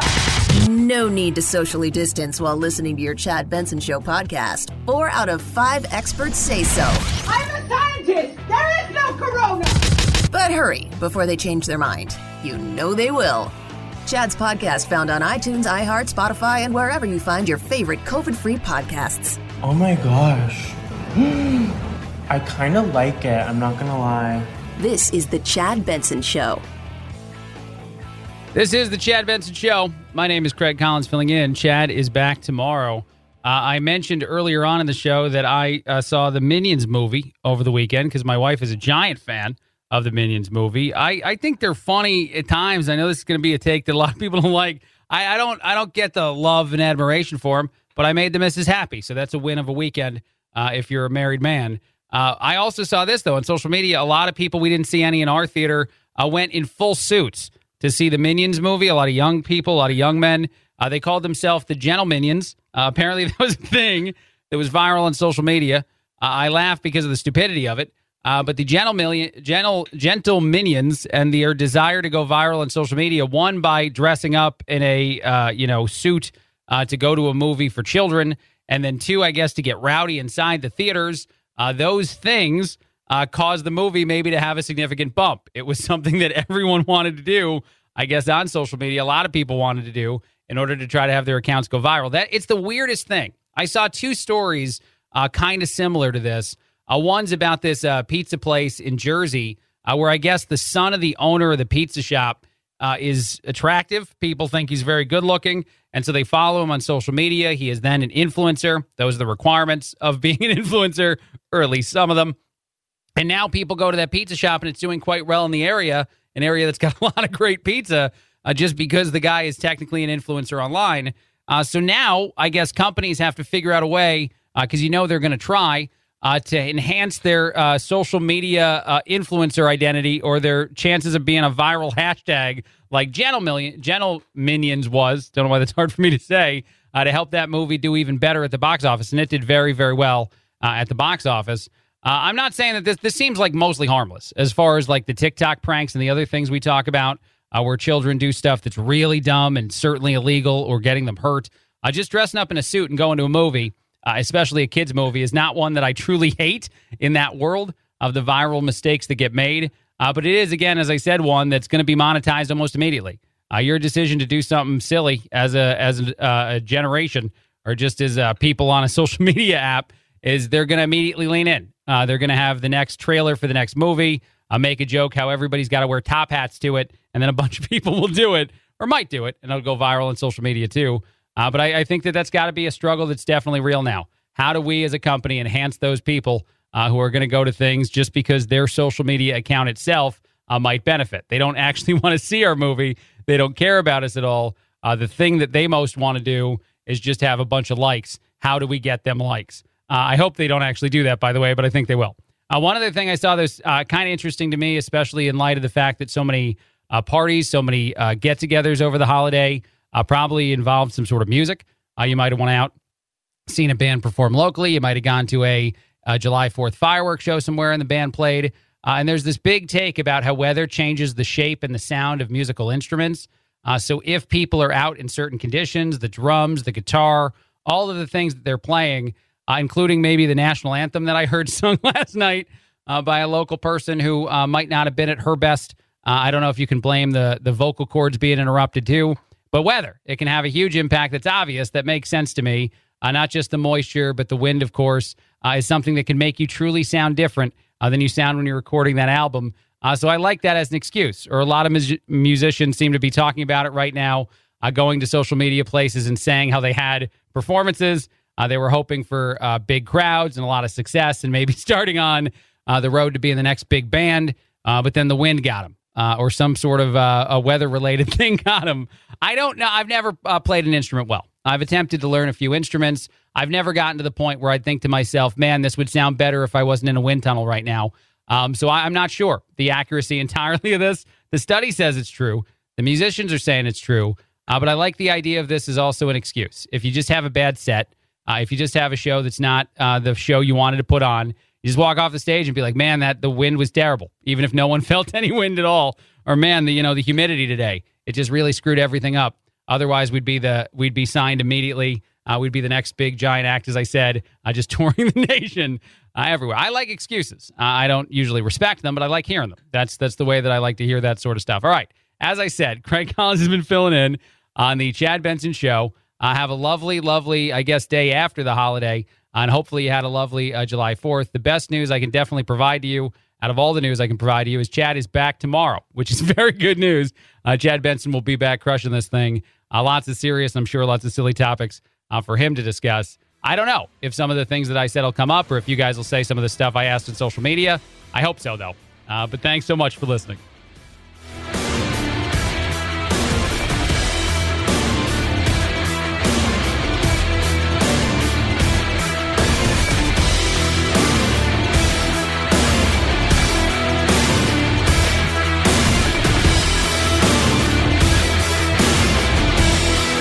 This is the Chad Benson Show.